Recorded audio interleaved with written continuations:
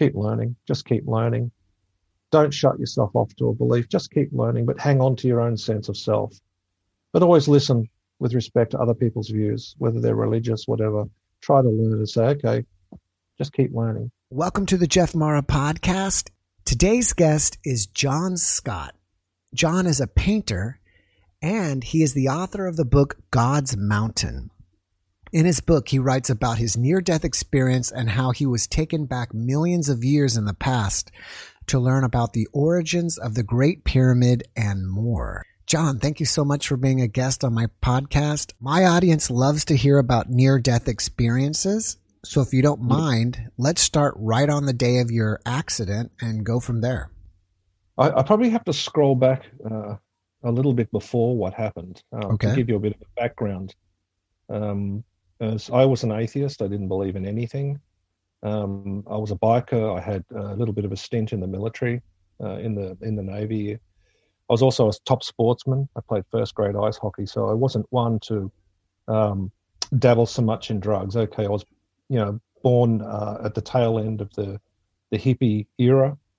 I was born in 61, so, I was probably too young to experience, the 70s, which was full-blown LSD, dope-driven, generation, as we all know. We all got affected by it. Yes, the music was out there, the drugs were out there. So I just put that as a precursor. But with me, being a top sportsman, I couldn't really dabble in that stuff. Yes, I'd had a few experiences, but they were more social experiences. So I'm not a drug addict, and I put this as a disclaimer prior because my actual experience was was a misidentification, so it was an accident. Mm-hmm. I think due to my fitness level, because I was a top sportsman, very physically fit, I think that saved my life. Mm-hmm. Because I was doing a lot of gym work, a hell of a lot of gym work, 6 days a week, and so I was really physically primed, you could say. And you're putting a poison in your body, you're putting something in your body that toxins are flooding through your system. Mm-hmm. But also with the toxins, since I've done a bit of study on that particular species, Amanita muscaria, for anyone who knows a little bit about this mushroom, and I had thought that I'd taken saffron caps, which are a very similar looking species. They're orange with white gills, white stem. So I'll scroll back to, I was living in Sydney at the time, and I was just chugging along, doing my job. I was an illustrator. I'd left the military and I was an illustrator. And I started to get into fine art. So I traveled up to the mountains a lot, and with a mate that I was flatting with. And we just used to go certain trails, and the Australian bush, as we call it, is pristine. You get out of the city, people love to bushwalk, as I did. But back then we didn't have digital cameras, we didn't have digital mobile or cell phones, as you call them in the US. I went to same spots that I knew well. Sometimes I would go alone, yes, because it's not dangerous. If I've done a lot of bushwalking in my life, I've lived in the bush. Mm-hmm. So you've just got to be mindful of snakes and a few, nefarious critters hanging around. So this time, I always gather herbs and stuff, and what we call, bush tucker. And it could be anything from roots or, certain flowers you can eat. And yes, I'd been introduced to this saffron cap mushroom, which was edible. I'd always been wary of mushrooms, but I do like mushrooms. I picked many as a child. And the saffron caps, they're just, as I said, they're orange on top. They're quite large. White gills, white stem. Generally, anything with a white gill or a white stem's poisonous. You keep away from it. That was a basic rule of thumb. I'm not a mycologist, so I really can't go deeper on that. And I was very cautious about eating saffrons, but this Frenchman that showed me said, no, they're fine. They're fine. We eat them in Europe, they're fine. So, and what I didn't realize is I had stewed. I found some under a tree, and I, vaguely from memory, I think it was a pine tree. You don't really take much notice of stuff like that. It's just like, oh, there's bush tucker, grab some, because you don't want to have to carry all your food when you go for a walk for 2 or 3 days. So I grabbed these mushrooms, and yes, they had a few white spots on them, but they'd faded, and I realized later they were old amanitas. And with an amanita, since I've done a lot of research on them, is they actually, each phase, they billow out, they come up, they have a veil, the veil rips open, and it forms a skirt or a dress on the stem. These didn't have the skirt, so maybe the skirt had been knocked off, through whatever weather, animals, because they only last about 3 or 4 days in bloom. And they were quite flat. I thought, oh, okay, so the dots had probably been washed off. I thought nothing of it. So, I've gone and whacked about 6 of these things, 6 or 7 of these in the stew. Good chunky find. Mm-hmm. And then sitting around my campfire after I just post, the actual meal, I thought, geez, I'm not right. Something's not right here. And I'm starting to expand. And really, I'm really expanding quite rapidly. And I thought, I've eaten something. I've done something wrong here. And, of course, you get all these micro thoughts flashing through your mind. And mine was, oh, have I poisoned myself? And again, no cell phones back then. So I thought, what do I do? Do I get up and pack up and, run back? Because it was a day's walk out of there. And I thought, I'm not going to make it. I thought, oh, well, okay. So it kind of like it was a kind of conclusive micro thought. I thought, look, I'm just going to have to sit this out. If I die, then I die. That's it. I mean, this is it. I didn't think like that I was going to die, but it was a micro thought, yes. Anyway, but I also, there was this underlying recognition, because I'd had LSD and I'd had a few things in the past. I thought, this is acting similar, but it's not the same. So I thought, I'd still not clicked that it was the mushrooms, right? And then I realized that I was expanding into really like powerful states. Now, luckily with my job, I used to be an illustrator, and the type of illustration I did was very detailed work. I did a lot of cutting of frisket with a scalpel because I was an airbrush illustrator. So I had the ability to focus incredibly down to really tight, laser-like consciousness. And so I quickly went into that mode, and I looked inside myself, and, I was expanding away, well, both outside and inside. I'm looking at my legs, they're expanding away. Let me stop you for a second. What do you mean by expanding? Well, my whole body felt like it was ballooning out beyond my physical body.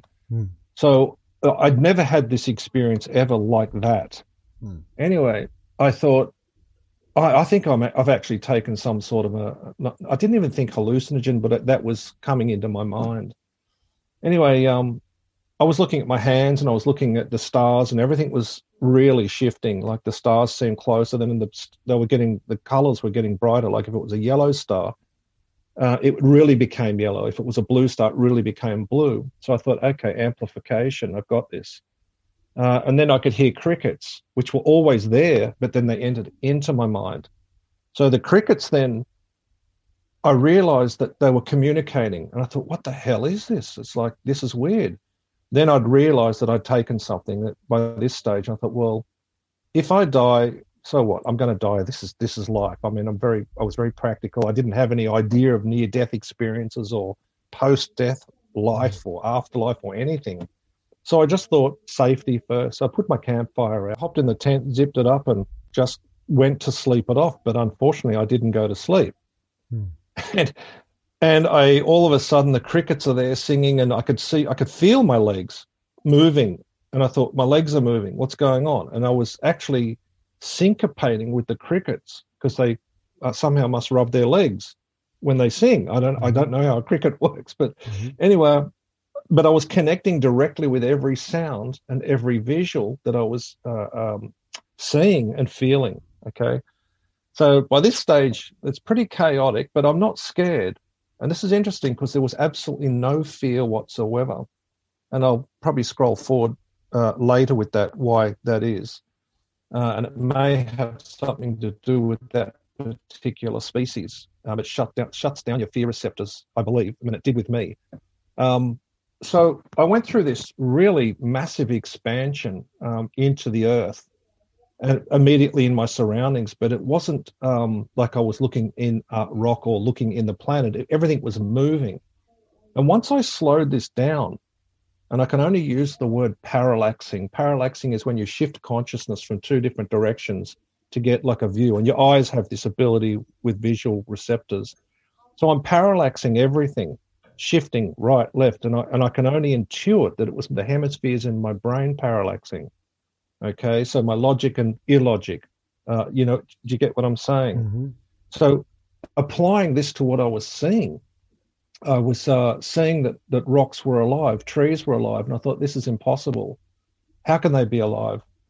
So as I progressed through this questioning, it was questions without English. It was just questions. I kept on getting more questions, like, why are the rocks? Why are they breathing? What are they doing? They're breaking, and then I can see the whole thing moving. I can see energy going through the trees, and I thought, what am I looking at here? And I thought, I still didn't fully understand. I just kept running with this as I'm expanding, and then I'm seeing seasons swirling around the planet, like summer, autumn, or you call it fall, then winter, and then spring.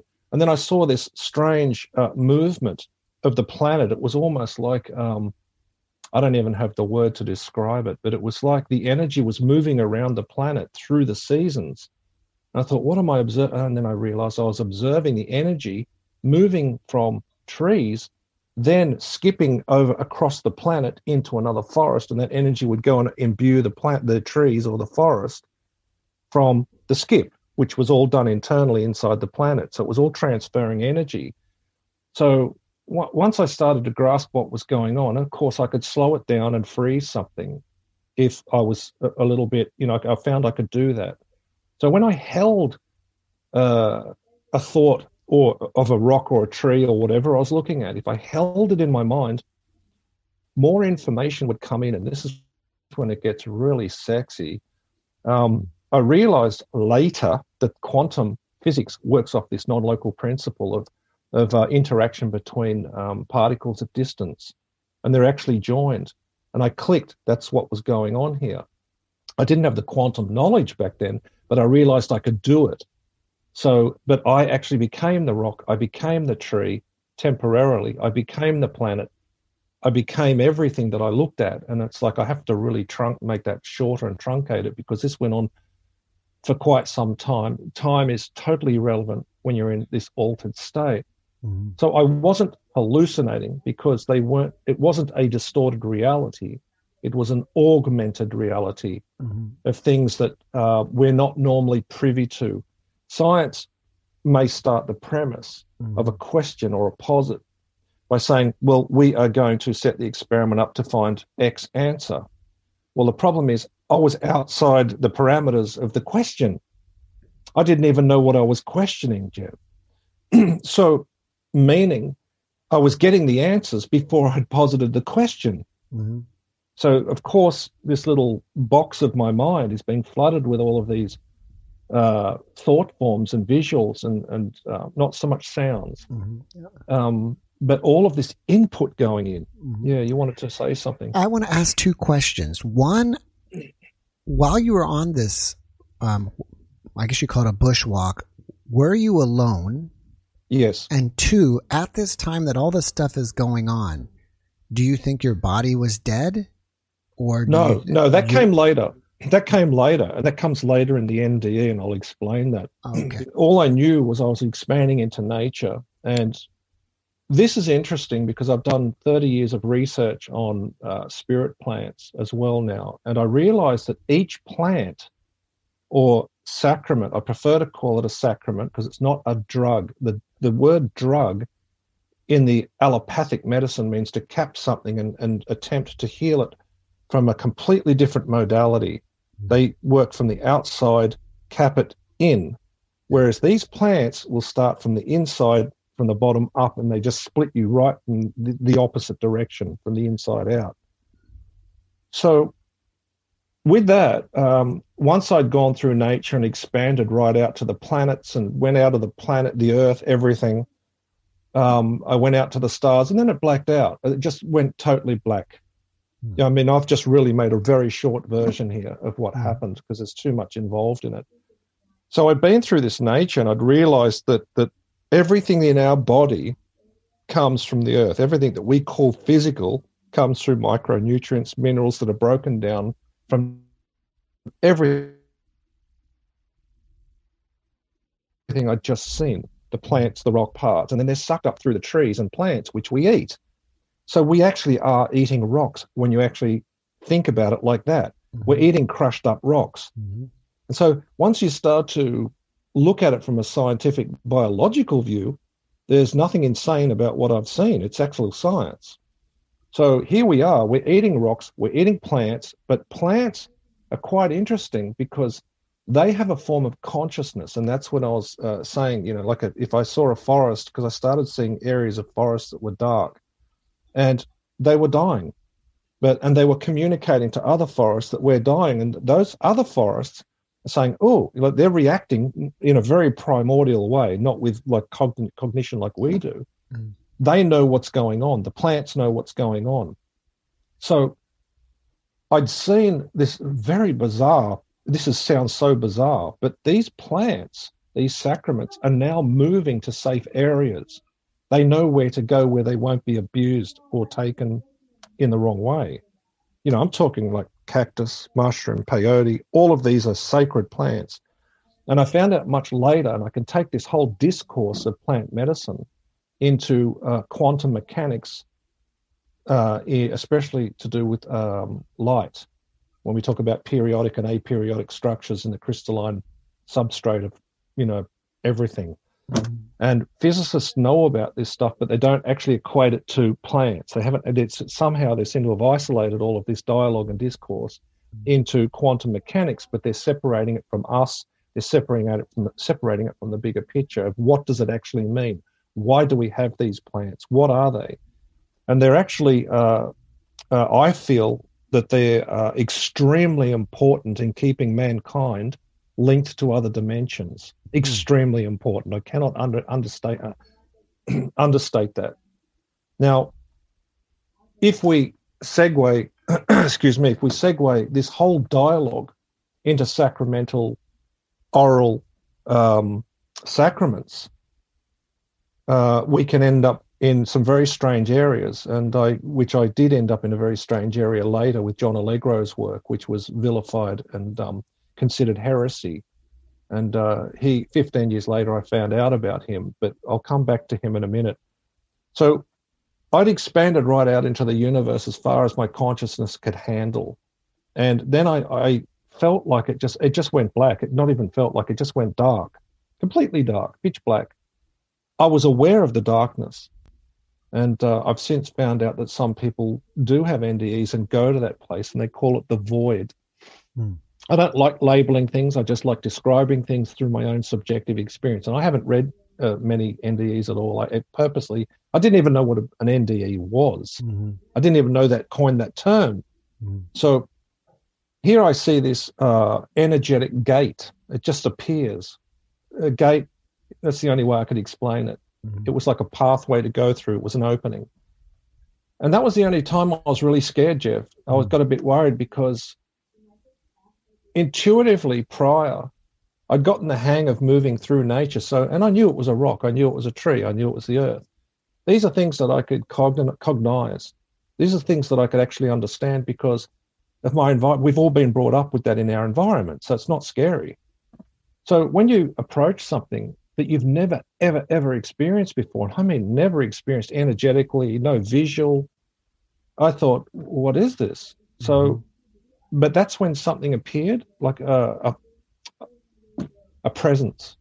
It appeared, and it was near me, but I couldn't see it. And I'm not in my body by this stage. My body's gone. I'm just in pure consciousness. And I thought, it didn't talk to me, but I felt it was there to help me. And I was making all the decisions at this point. Everything was choice-driven. So I thought, oh, what the hell? And I went through, that's all. I remember saying clearly, oh, what the hell?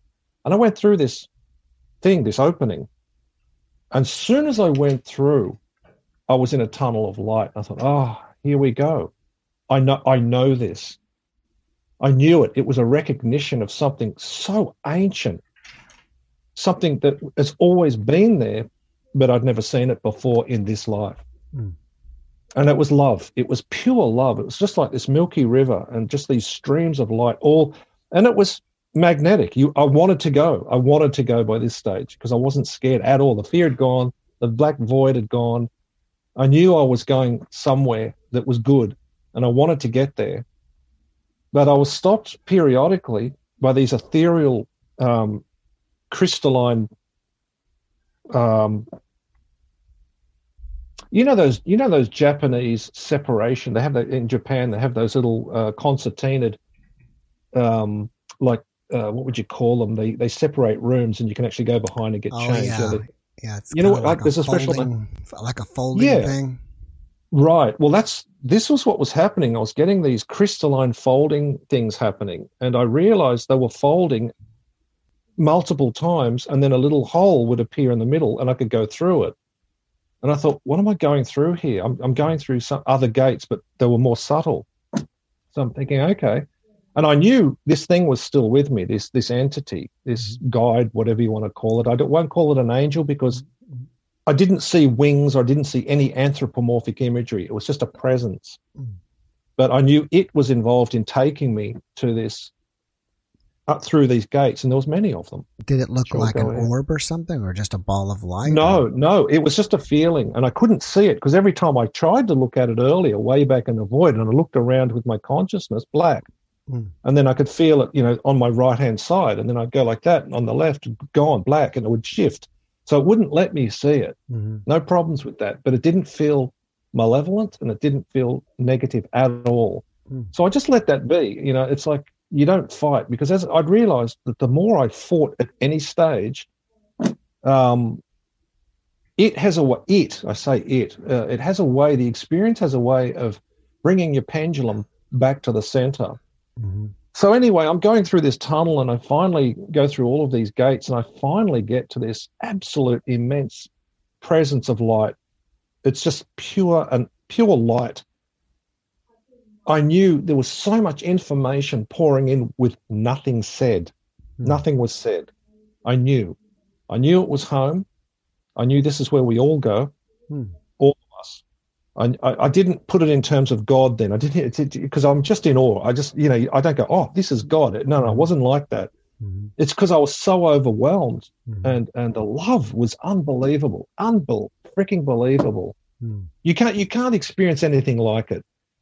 So I thought, okay, and I was just there in front of it, and I tried to look through it to see if there's anything beyond it. Nothing. I couldn't. It was just too pure. It had I write about this in my book. It's full of conundrums, what I call dualistic conundrums. I've still got sovereignty over John's consciousness, okay? This much I do know. Nothing had taken me over. Nothing evil or good had taken me over. I still had sovereignty as my sovereign consciousness. I could still think as John, with all John's thoughts that I had here on earth. So I'm thinking, okay, and I think I remember saying, where am I? That was the first question. And it said, you've reached us. It's something like that. You'd reached us. I said, but where am I? Because I had this whole concept of going somewhere. I've just been through the earth and rocks and plants through this tunnel. I don't know how long it took because time's just not the same. But, here I had this idea that I'd gone somewhere to the other side of the universe. And I said, where are you? And they said, we are everywhere. I said, well, I don't understand. I thought, I don't understand that. I didn't even think that in words. It knew I didn't understand. So it shifted, that parallax thing, bang, shifts me. A little bit of an emotional insert into my energy field, bang. And next thing I get smashed with this expansion into everything. And it's like, holy crap. That just stripped me of any thoughts. I became it temporarily. So, and it took me years to, map this all out. It's so powerful. It is so powerful. You've got no defense up.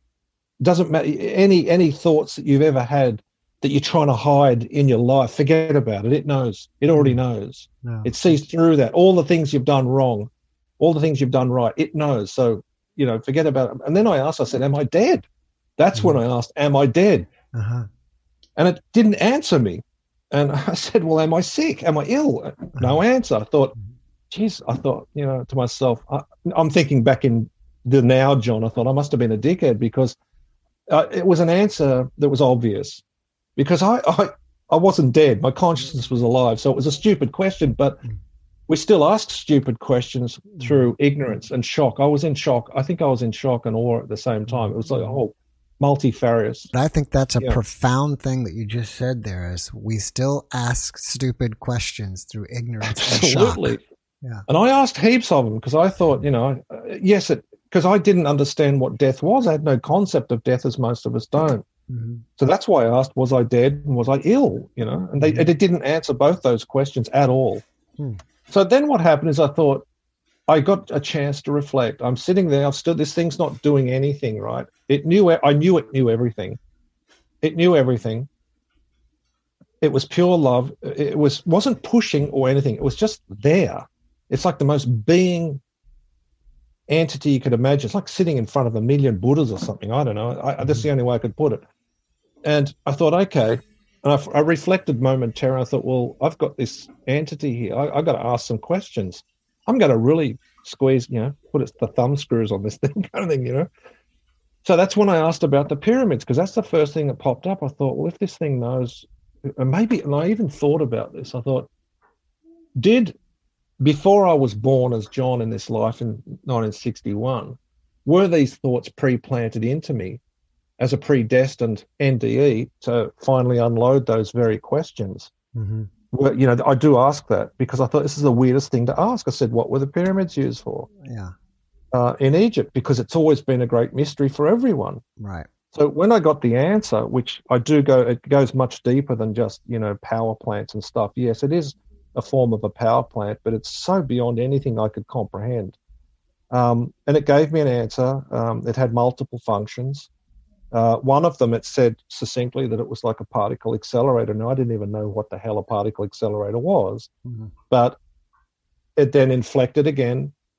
That energy, it just shifts you, and you think, now I get it. It's about sending a particle of light faster than the speed of light.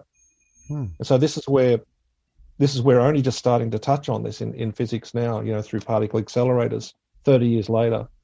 And if anyone's listening to this, that particle acceleration, we're still using the process of fission, where they send a particle down, and they smash particles into each other, and then they observe to see phenomena of the collisions, to see if there's any patterns there, and if there's any other particles that break away, so they can see smaller constituent parts.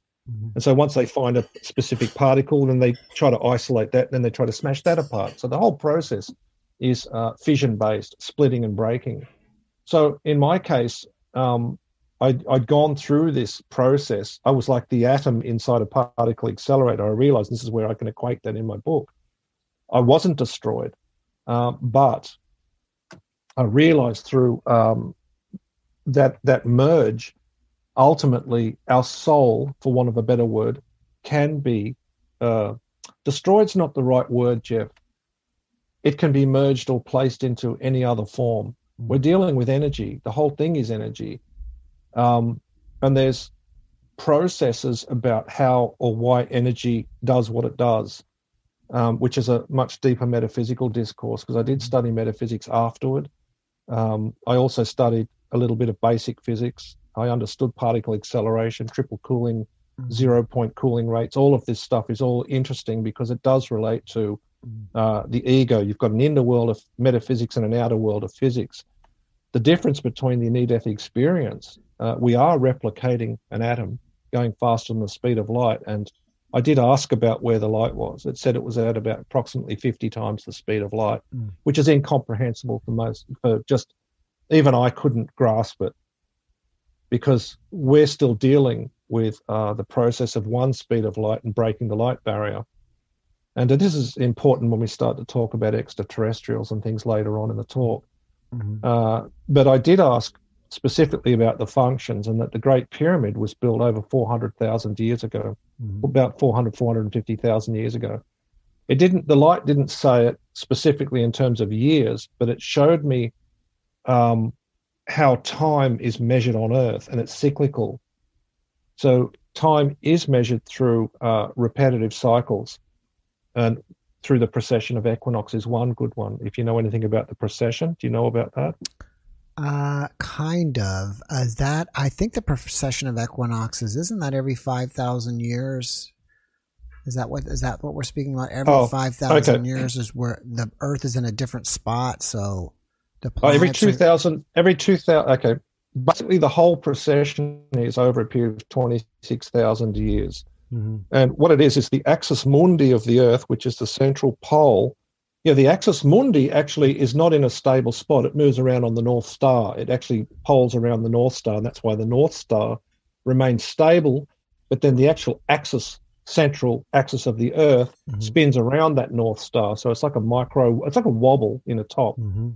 So that takes 26,000 years, and the ancients knew about it. And that's how I was shown these time scales. It showed me like 4, 5, 6 of them and just kept going through.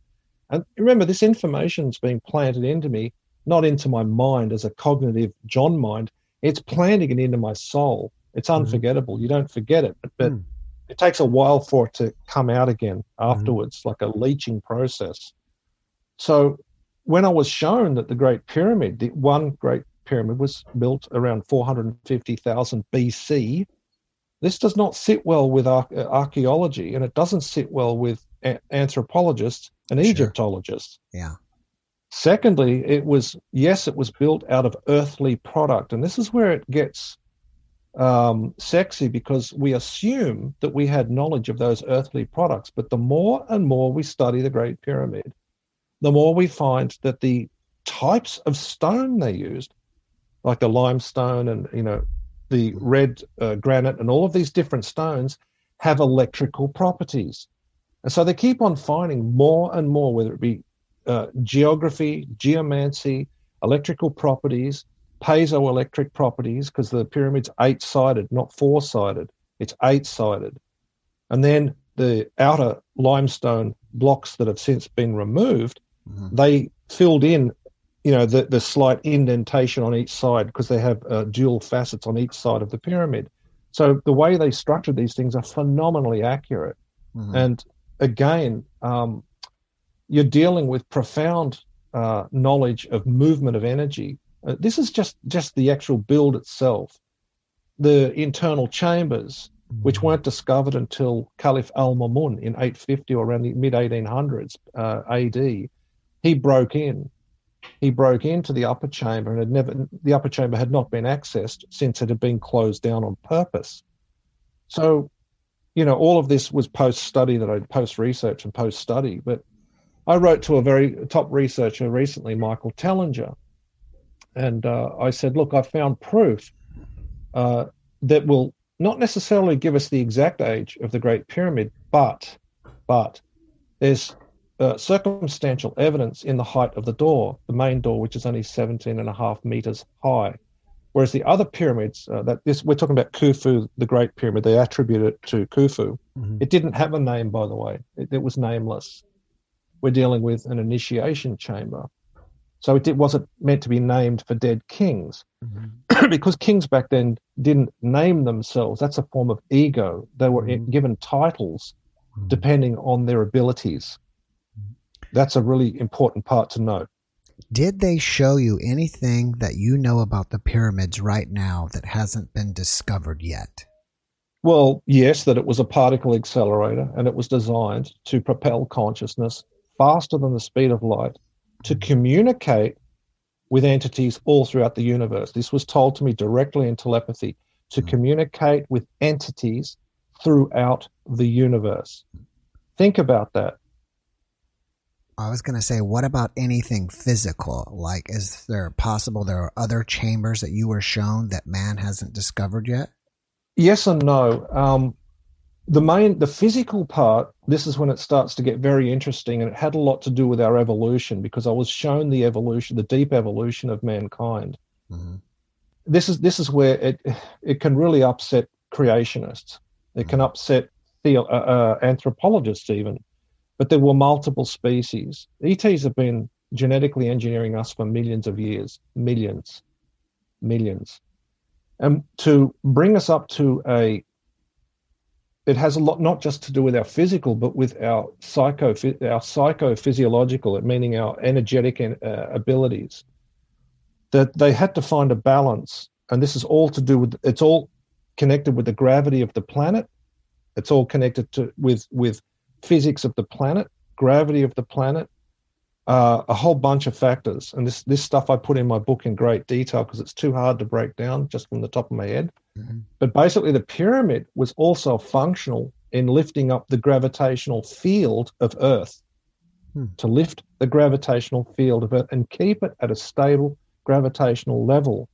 So it was actually used constantly for hundreds and hundreds of thousands of years, imbued every month. It would just go out. The energy would be imbued through the water table, through the water was mainly through the water and the ether. So the ancient Egyptians knew a hell of a lot more, and Atlantis knew a hell of a lot more than physicists know today, because they were dealing with kinetic forms of energy that only Nikola Tesla's just starting to dabble with. So the ancients knew about this stuff already. Right. This was known. From what I learned, gravity is determined on the mass of an object. So correct. And the Earth, due to its size, is going to have a certain amount of gravity.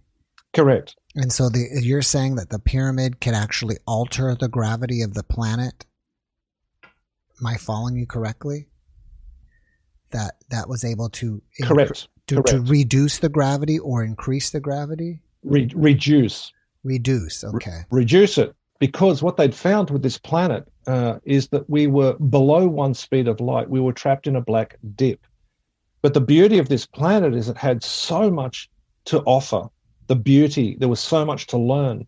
And this gets into a deeper ontological narrative, meaning does God want to learn too?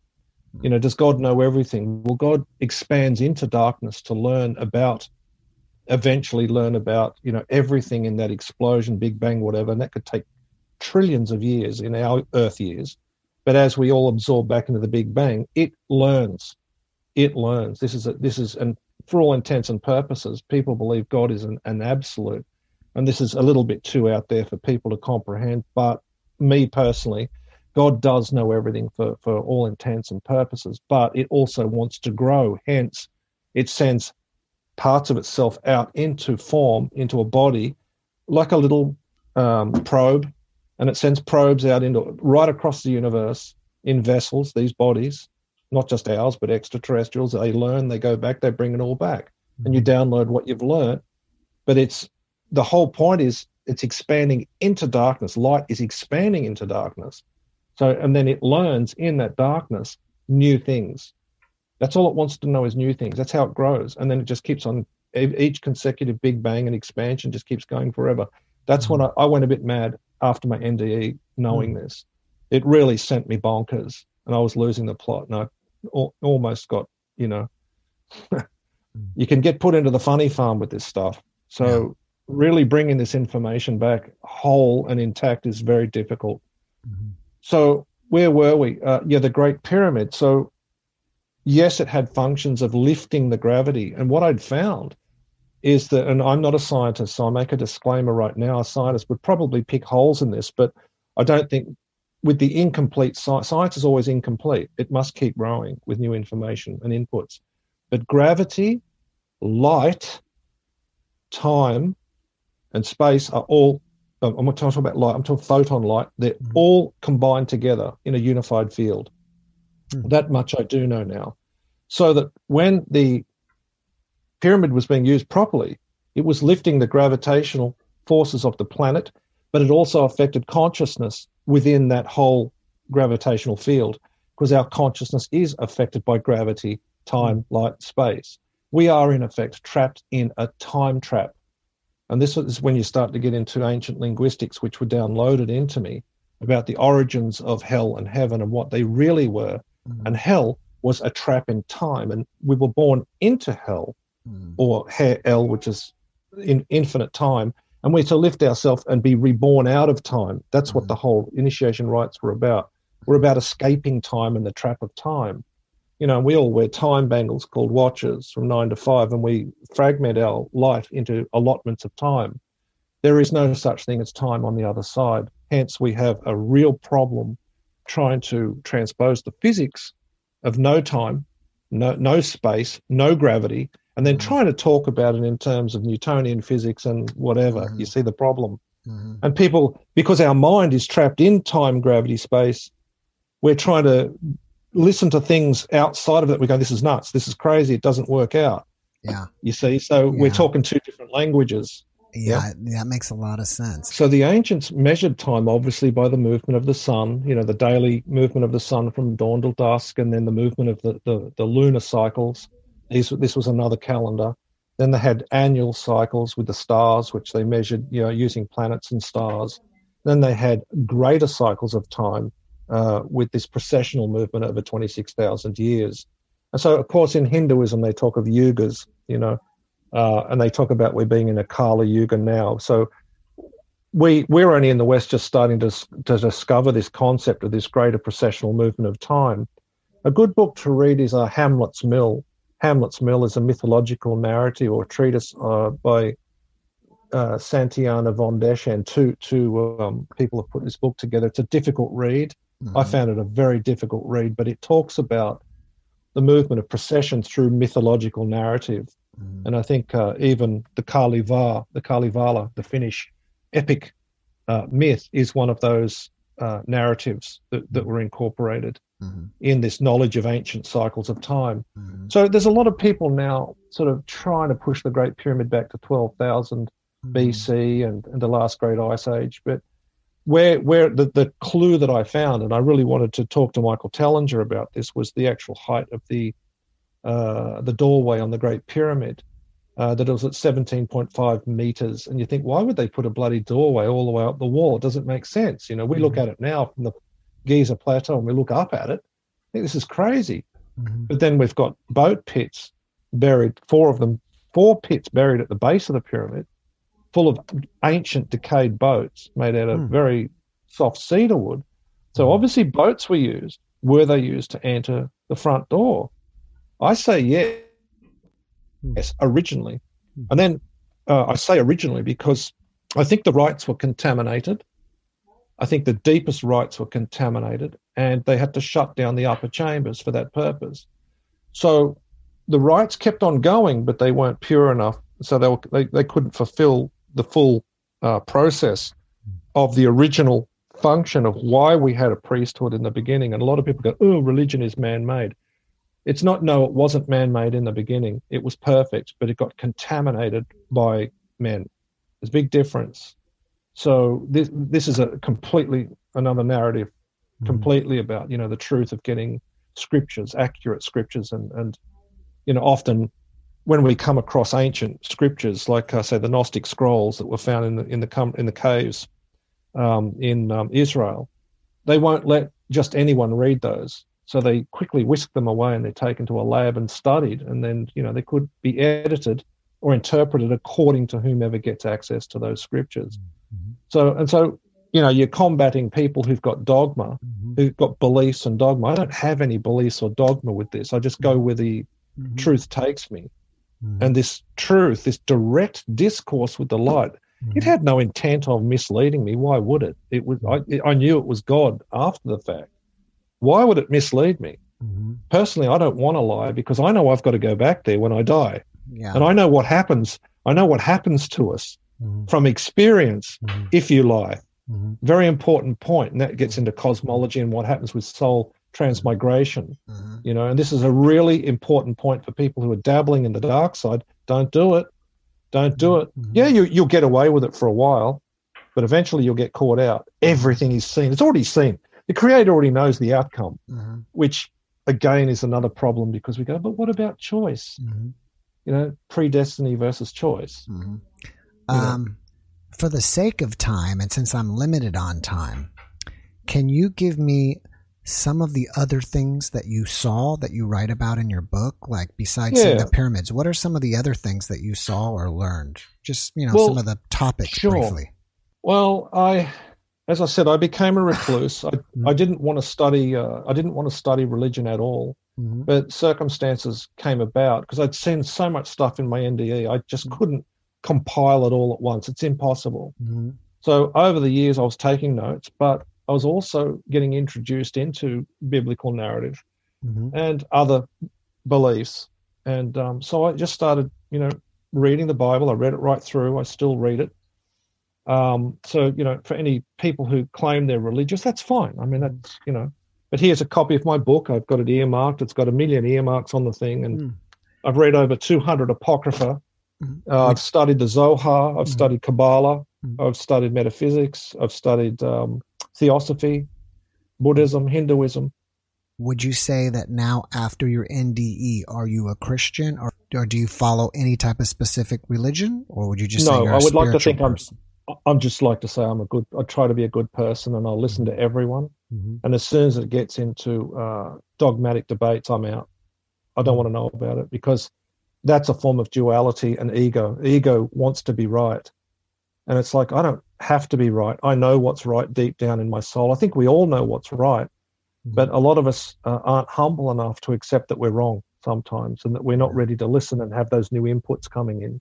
Right. And that goes right across the board, whether it's secular, humanist, secular, Christian, religious, Gnostic, agnostic, that goes right across the scientific. I know a lot of top scientists, professors in their field, and they can be blindsided or blinded to areas that, they deem not necessary, but everything is necessary. You have to broaden as many facets of your consciousness as possible, because there's always something you can learn, always something new, something overlaps.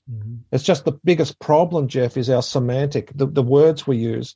As soon as we use words, that's divisory or divides straight away. It divides, and as an artist, I can say, I paint the color blue, but I'd say, which color blue are you painting? There's hot blues, cold blues, there's shades, tints and hues. So, but it's still all blue to the ignorant. But when you become a professional artist, you're interpreting multiple shades of that blue. Yeah. It's not that easy. It's not that easy. Right. But it's about observing. And once you exhaust that external sensory perception, the 5 sensory perceptions, then you've got to deal with the internal stuff, the philosophies and all the beliefs. But then there's this secret level, which this would be the innermost secret dialogue between you and your spiritual connection. And this can come subjectively. And this is a really good point, because I read all of Robert Anton Wilson's work on 8th Circuit theory back in the last century. He said everything is subjective. I can't prove anything, really, unless we have a collective consensus on something. And we all know that collective consensus may not be right either, because it can become a belief. And we can see that through history. When you go to war, people believe that they were right. And two whole factions can pound each other and annihilate each other in the process of thinking they're right. So consensus reality, I don't know, what is reality? It's about breaking down everything you believe, deconstruct everything, try to use as much logic, and merge it with your intuition. But another sexy subject, and this is one of the things that you initially contacted me for, was about the extraterrestrials. Now, I knew during the NDE they existed, because the light said, there's entities all throughout the universe. Then you have to ask yourself, well, what's their role in all of this? How do we connect with them? Why haven't we connected with them really before this? Well, we are connecting with them. We're evolving. Humanity's perpetually evolving through both, whether or not anthropologically, no, because there's a linear evolution, but we're talking about evolution of consciousness. And some people get really scared by extraterrestrials. There's a lot of information coming out since the 60s, as you know, the Roswell incident. So I asked the light. I pray every day as well. I still pray. And at one point I said, well, look, this is great. I know ETs exist, but I want to see them.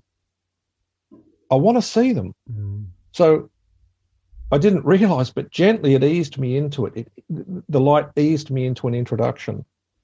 And this was very, very dislocating, but highly fruitious, because it started off that I found a ring on a remote beach. I was swimming, and in the seaweed there's this little bit of red stuff, I thought, what's that little bit of, but it caught my eye because it was, in the middle of the seaweed, and I thought it was just a bit of rubbish. And I picked it up, and it was a little ET's head, a little gray's head on a disc. It was like a cereal, ring that the kids get out of, like a little packet. I thought, holy crap, there's a little alien head now. What's the chance of that, right? So I took that home. And 2 days later, I was doing a very deep meditation. And And I think your previous podcast guy, Ray, was talking about calling in ETs. And I have a method of actually trying to do that. So what I did is I laid out a particular crystalline structure. I'd call it a portal. It was a visualization for myself. And boom, I heard the neighbor carrying on. They'd spotted 3 objects over the house. Mm-hmm. And he alerted me. He said, John, get out here and have a look at this. I've got this on film, by the way. Anyway, so I filmed it with my camera. I got a fairly good digital camera, but didn't turn out so good. So I got the footage from my neighbor. There was 4 of us, 5 of us, 6 of us out there looking at these 3 objects, and they formed shapes.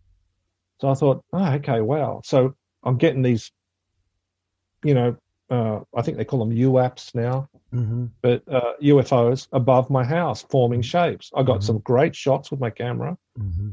Then I thought, okay, it didn't stop there. Within a week, I had 3 entities over me in my bed. Now, that was extremely dislocating, physical ETs. And we've heard this. I haven't really looked into the ET phenomenon. I don't go chasing ET stories. It's just not my thing. I've heard a few, like Whitley Strieber's Communion and stuff. Let me stop you there. Yeah. Yes. How long after your NDE did this happen? Oh, way after, after 15, 16, 17 years. All right. So it takes time to absorb and grow into this. It doesn't happen overnight. So, of course, I was doing crop circle phenomena. I was actually interpreting crop circles around 210, 213. I put a bit of that in my book. That's when the ET phenomena started. It got really strong. And so maybe, I could feel I had multiple experiences, multiple contacts. They were telepathically projecting like a grey's head in my forehead, woke me up one night in Manly in Sydney. They tampered with my energy. I could feel it. It was physical, real time. My energy was booted up. And I was swearing the F word, everything, because I thought, this is unbelievable what's going on. So they have the ability to remote us, to remote and project, plant stuff in our mind. So, yes, it might sound nefarious to a person who's not really, but no, there was no negative after effect. In fact, the opposite. My energy booted up for 3 months. I was like an 18-year-old again, So they have the ability they know our energetic field. And of course, they would have known this from the pyramids and using the pyramids back then. So they knew the energetic constitution of humanity thoroughly. These entities are millions of years ahead of us, millions. Technologically, spiritually, I don't know. I believe there's a cosmological process to the whole universe. And I do believe that reincarnation is that process, transmigration of souls from one entity to another. This is not accepted in mainstream Christian religion, but when I studied Judaism, they have a term called Gilgul and Tikkun, which means rectification. Gilgul is the process of reincarnation. So how it didn't translate from Judaism to Christianity is interesting. That in itself is worth looking into. But then I think we spoke about another time, getting back to the extraterrestrial stuff. I was in a ship. I was taken in a ship. I knew I was in the ship because the temperature was different. It was physical. But the ETs, I knew they were ETs because I was looking for them. I couldn't see them because it was dark, but there was a glowing table in front of me, this oval table, probably just about mid-thigh height for me because I'm fairly tall. And it was glowing and moving. And it was like a liquid LED display, but all moving completely. It was organic. It was the only thing I could explain, and levitating. And I looked at it and it was changing. Like there was a map of the world and I thought, oh, what am I looking at? And I felt like I was prompted to look at it. And I looked at this table and I could see movements and dark parts of some countries. And I didn't really fully understand what I was looking at because it's just like you're looking at a visual that you don't connect anything. And I got, oh. And then I realized I might have been looking at the future. Might have been. I don't know. And then later I started getting visions about stuff. So and there was another human in there as well. And we telepathically spoke with each other. And I said something succinctly like, it's really weird here. And he said, yeah, I know what you mean. So he knew, this other person knew that they were in that space with me. I knew he was human, but that's the only other person I could see. But we both knew that we were in this weird space. And I would have liked to have, said more to this guy. But so we're abduction, contact. Abduction / contact is a very debatable term because people who got negative vibes from it, Jeff, would say, oh, it's an abduction because it was against my will. Well, contact is against your will too. But in this case, I did say before, I wanted to meet them. So if I'd done a lot of spiritual work prior, people can't just go, oh yeah, take me, I want to be taken. A lot of people want to be taken, but they haven't actually proved spiritually that they're ready yet, because it's very, very dislocating, very dislocating. You can't just walk back to your job on Monday and say, hey boss, I've just been abducted. And they'll say, what? You're fired. Get lost. They think you're a nut job. You just can't go in there and bring that world back into this world with ease. It's not that easy. It's almost impossible. So maybe they're targeting artists, Jeff. Maybe they're targeting people like you. Maybe they're targeting Hollywood actors, directors. Yeah, maybe. I don't know. Let me catch a question here. I got a question here. Is that Major Mayhem is asking, what is the name of your book? God's Mountain. God's Mountain. You can pick it up on Kindle, on Amazon Kindle, and paperback. You can do a search, and it's got one of my paintings on the front. So it's I don't have a copy of it here in front of me, unfortunately. But God's Mountain, God 'S Mountain. Yeah. You mentioning your paintings is a great segue, because I went to your website and you're a fantastic painter. Thank you. You're too generous, mate. And it looks like on your website you even sell some of your paintings. Is that true? Well, selling, I've been painting professionally for 40 years. Some of the paintings I do, I'm trying to translate some of the things I saw in my NDE. And I'm trying to translate them in a way to try to anchor it into some sort of narrative that makes sense. Like, yes, I could paint the pure imagery, but it's like I said, I saw a lot of crystalline stuff in my imagery at one stage. I understood Buckminster Fuller, who was a great architect, and I met one of his contemporaries after my ND. I've met some fantastic people in my life. By coincidence, I don't know, but Buckminster Fuller, he's most famous, or Bucky as they call him, he was very famous for what they call tensegrity grids, and his structures of strong and weak points to hold structures together. I did see that in crystalline form. In one aspect of my NDE, everything went fully crystalline. And so the whole universe, I felt, was a liquid crystal, and the light steps down through these crystalline dimensions that become more solid as they densify, if that makes sense. But there's actual pathways to each dimension. It just doesn't permeate all the dimension at once. There's these particular aperiodic structures, and I get back to that periodicity again. Periodic means repetition of patterns. Aperiodic means that the structure may not have a symmetry in it, but it still fits into all the periodicity around it. So the aperiodic structure, in my opinion only, is some form of gateway. They manifest from the tiniest quantum phenomena right up to the black holes and wormholes and supernovas. So it repeats. These patterns repeat throughout the universe. Would you say they're like fractals? Yes. Yes, absolutely. They're fractals, yes. But they keep on, so we can't reach because it's infinite. And for me, infinite means infinite. It's never ending. And so, but consciousness thinks in terms of finite, beginning and end, linear. That's the way our mind structures things to make sense of our reality here. Empirical science has done that as well. So empirical science is built off incremental layers of knowledge to build up to conclusions. And I don't like that word conclusion, Jeff, because everything is really open-ended, because new information will come once you reach what a semi-conclusion on any particular science or belief. So once new information comes, aka NDEs, now NDEs are flooding the planet when we all thought that we knew about paranormal activity. Now all of these NDEs are not manifesting in the same way. And this is something that's interesting in and of itself. Because have you ever thought that the person may not be capable of understanding deeper structures? In my case, I didn't have any beliefs or dogma to break down first. You didn't need to deconstruct me because I was an idiot. I was uneducated idiot. I didn't have any physics degrees or anything. I was just a surfer. You know, I joined the military. I was just a nobody. So maybe my mind was an open platform. I really don't know. I don't know why this happened to me. And it's still been a burden as well as a blessing, because it's ruined my life, man. It's not fun. Yeah. You know, it's not fun. Right. Do you at this point fear death? No. No. Well, that's good. No, not at all. That's probably one of mankind's biggest, if not the biggest fear. Absolutely, because it's an unknown.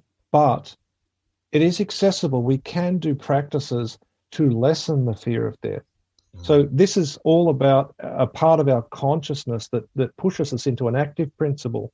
Our consciousness works in a trifold way: passive, active, and neutral. Okay, that's most philosophy is based off a trifold: active, passive, neutral. Neutral, many people are neutral. They have, I sit on the fence. I don't believe this. I don't believe that. That's neutral. It's not until we have an active experience in our life that pushes us out of our passive state. Because most people are passive. We take in information from sources: TV, news, movies, art, our environment, our race. You know, there's a lot of inputs going in. So we're not always, it's a passive form of absorption. And we are a very, what's the word I'm looking for? We're not a sealed, closed system. I studied a lot of Ilya Prigogine stuff. He's a Nobel laureate for open and closed systems. He's passed away, but his work was to do with thermodynamics. But our consciousness is also thermodynamic. It's plastic. It's also porous. Just talking to you today, I've entered into your consciousness a new mind. So we're exchanging ideas, and they go in and out, and whatever sticks, some doesn't, some flows through you. So consciousness is a very plastic form of something or substance. It is a substance in and of itself, but it's also malleable. The whole point about a lot of this metaphysical and this experience that I had was about retaining John, but expanding to the point of my limits, or my capacity of my divine limit. Does that make sense? I'll just say that again. Sure. I can still retain my sovereignty. I don't want to follow anyone, not interested in followers or following anyone. I want to remain right in me, but still receive these thoughts, because every experience you have takes you to a new level or a new gateway, and it opens up to that level. And it takes a while to absorb each level. It's like a big envelope, and it fills that sphere out. Then when you're full and done, then pop, you open out again. So it's a form of spheres expanding. That's what we are. We're expanding energetic spheres. And sometimes those spheres get shattered and broken, which is what my NDE did to me. It's shattered all my previous spheres. Does that make sense? Did I answer that person's question? Sorry. Just give me that question. No, my last question, and you answered it, was, did you fear death? And you said no. No. Yeah. And speaking of time, unfortunately, we are running out of time. But before we go, I would like to let people know how to contact you about your paintings, or do you have a Facebook page? Do you interact with the public or not? Yeah, absolutely. If people want to reach you or reach out to you, how do they do that? Well, I've got my own website, johnscottartist.com. Okay. So that's out there. Even if you can't find that, put John Scott, Australian artist, you'll find me. Okay. I'm represented in galleries in Australia, but I also do private work. Like I said, I don't push it. I actually don't push to be famous. I'm not interested in being famous. I just paint for the sake of painting. They sell. Paintings sell just at the right time. I'm very much, I trust in spirit on this. So, like I said, I'd like to move into other areas of painting, which are a little bit out there. But I don't know. Might be a bit before the public's ready. I don't think the public's ready to see. Maybe they are, maybe they aren't. I don't know. That's totally something Maybe that's not up for you to decide whether the public's ready or not.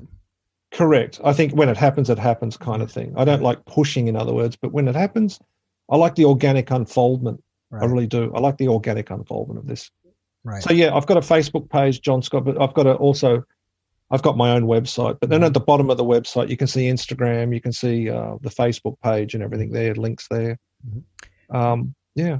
Do you have any other projects that you're working on that you would like us to know about? Like, are you working on a second book or other paintings or sculpting or anything? Yeah, look, I'm always painting. That's a given.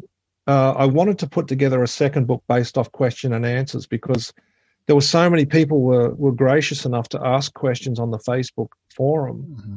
And with that group, the NDE group, which is really good because Ned Martinio handles it really well. He stops, all the fundamental stuff coming in. So it's a real safe space. Mm-hmm. A lot of people aren't at the same levels. Remember that with NDEs, they're not all at the same levels, Mm-hmm. and they have prior beliefs. So when they come into the NDE, they're looking for solid answers, and they probably come away with a lot more confusion than they do answers.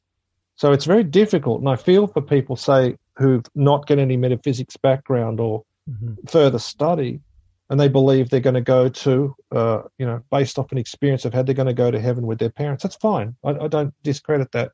Mm-hmm. The only thing I would say is don't do any harm. Don't harm people because there are cause and effect of actions. That much is a given. I changed completely. I dropped all my friends. I was also a biker in a gang, and I let all that go completely. It changed me forever. And I never want to go back to that life, ever. Yeah, that's interesting. It's not really a change. To me, I would consider it a transformation because Absolutely. change just kind of slowly happens, but it's like an instantaneous, you're a new person. Yes and no. I mean, yes and no. The experience was instantaneous. The change was already happening prior to the experience because I'd had a few incidents in my life that, I was moving away from certain areas. So I was already asking. There's that active principle of searching for answers. And sometimes people don't go looking, Jeff, until it's too late, and they have these horrific accidents. I really do feel for these people that have an auto accident and they get their arms ripped off and their heart stops in surgery. I think, oh my God, thank God, what the hell? Lucky I didn't get that. I'm lucky. I'm lucky on that aspect, really. And I feel because I've spoken with a few since. I mentioned that you're a fantastic painter, and I got a guest you got to cut commenter. that out. I got a guest commenter here, Major Mayhem, and he also writes here in the chat that your paintings are so good. Well, thank you for that. I'll take that with grace. I still don't think I've really touched where I want to go with my art yet. There's areas that are hovering above me, and I believe I will say I didn't want to come back from my experience. I said, I don't want to go back. I did not want to go back. And they said, well, we're always with you. They used the term we, which is, again, opens up another can of worms. Too long for this podcast. But, so when I was sent back, yes, I was veiled to what I was to do because, here I've got this bunch of information, but then the veil was slowly removed and I've gone, and the awe was still there, but I did get depression after this, and that's what caused me to recluse myself. And then I realized I was being guided to just read and study up on things, to correlate what I'd seen in my NDE, because it was still very dislocating. You can imagine I was running around like a madman saying I'd spoken with God, and everyone's going, Jesus, John's lost the plot. My friends left me. They just dumped me. So I ended up becoming a recluse. That's okay. I'm okay with that. I really am. So it's very, it's not, I don't think everyone can cope with this. And sometimes I think, why me? How come I just wanted a normal job, I wanted to, like everybody else, get a mortgage, get a house, have a wife and kids, and just get on with it, Does think life doesn't always work out the way we expect. Yeah. I mean, yeah, you're exactly right. I mean, you're so right with that statement. I wish I could remember the quote, and I was thinking about it today from that movie. What is the movie about Wyatt Earp? And the guy, there's the guy, Doc Holliday, I think right before he dies, he's saying that, all these hardships and all the stuff with life, he just said, it's just life. So get on with it, Absolutely. And we all get challenges. And I do believe that these are pre-programmed into us to test us and strengthen our resolve, not in a stubborn way. No, it's actually spiritual growth. I mean, I had tragedies before my ND. I lost my partner and daughter in a car accident. Wow. And that's what really sent me over the edge. I was in the Navy at the time. It's like, holy crap, I did some stupid stuff, got into trouble with the police. But my friends didn't know why or what had happened. I couldn't even understand my behavior. So after that, I thought, I was in a bad way, but there was no counseling back then. I was at sea. I came back and to find out that, I'd lost this couple. And I thought, oh, shit, this is, excuse my French, but it was quite traumatic.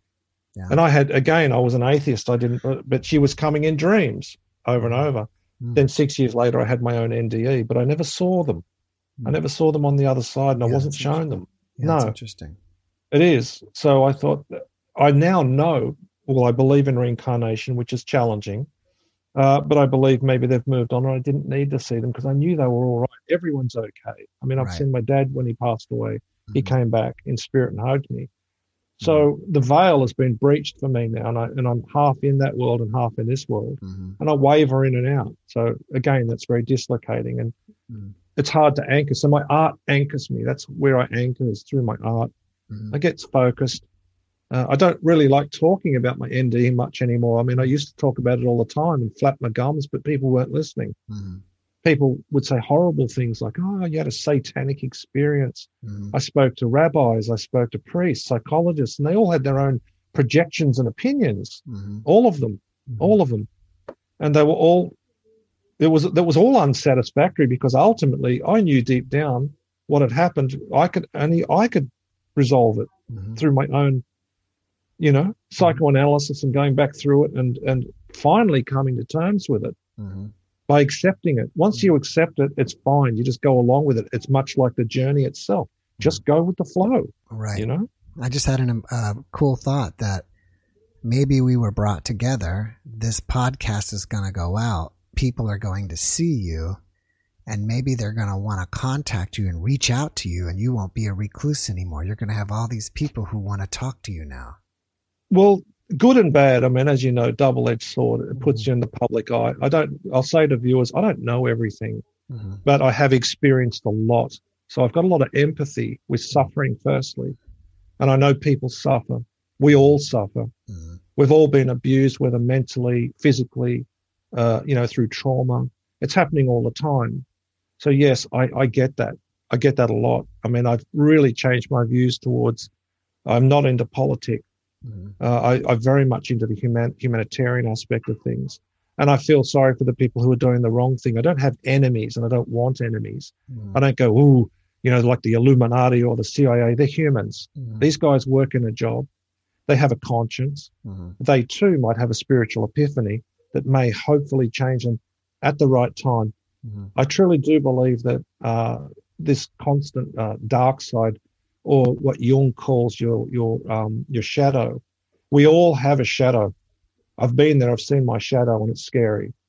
I know what we're all capable of, because I know what I could be capable of if I was put into these uncompromising situations.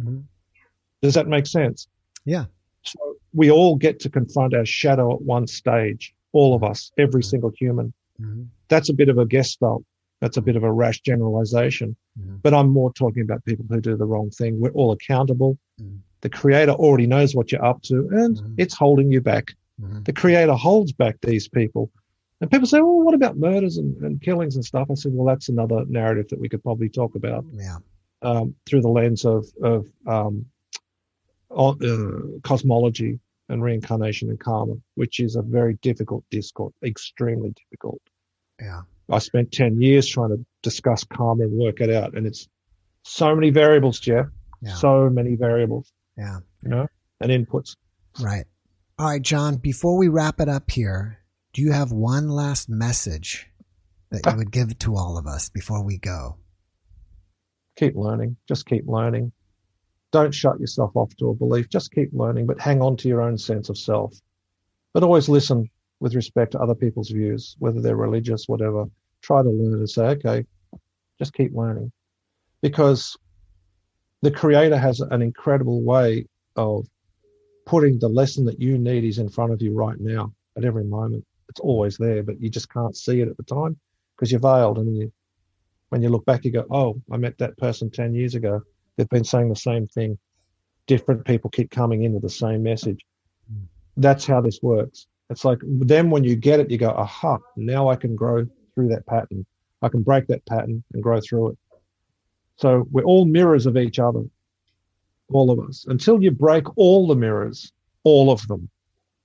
And that's a very hard thing to do. When you break all the mirrors, you might start, then we start to become human, not an animal. So love is the answer. It's always the answer. But there's love and then there's love. Love, you know, you can love your cat, you can love your wife and your kids, but then love is also patience, waiting for decades on end for an opening to say something, waiting for lifetimes, hundreds of lifetimes to say something. This is all karmic, and it's also underpinned by love. The Creator's much bigger than we can even think. It is so damned vast, I can't even put words to it. It's beyond comprehension. That's why it's God, you know, it's infinite, it's the ineffable. So it's very humbling. This experience humbled me. It humbled me right down to the ground, you know. And sometimes I'm scared to even talk about some things because I think, am I allowed to say that? Can I say that? Because I think of the consequences of what I'm saying, you know. As long as my intent's pure, I'm okay with it. But it's not as hard and fast, Jeff, you know. Yeah. Hats off to people who get out there and do talk about their ND in public. It's difficult because you're exposing your vulnerabilities, and I've got a ton of them. Yeah, I'm vulnerable. You know, I'm a bloke. Don't like talking about my emotions, but I cry a lot more. I'm upset about a lot more things. Yeah. A lot of things upset me, you know, unfairness in the world. Right. But all you can do is take on a fight when you're ready, you know, little fights, little drops, little things can help people, preventing them from harming themselves. Just a smile, a touch, a chat, and you'll be put into those. Everyone's put into those situations, not to pound them or proselytize them, but to actually listen to them and feel them. Feel them. People are hurting out there. They're really in pain. They're suffering. And the people who are perpetrating suffering on others, they're the real victims because they don't realize whatever they do now, it has to be paid back, whether through another life or on the other side, it has to be paid back. Yeah. You don't get away with anything. Don't get away with anything. As to the point of equilibrium, I don't know. When we reach that point of equilibrium, that'll come in its own time.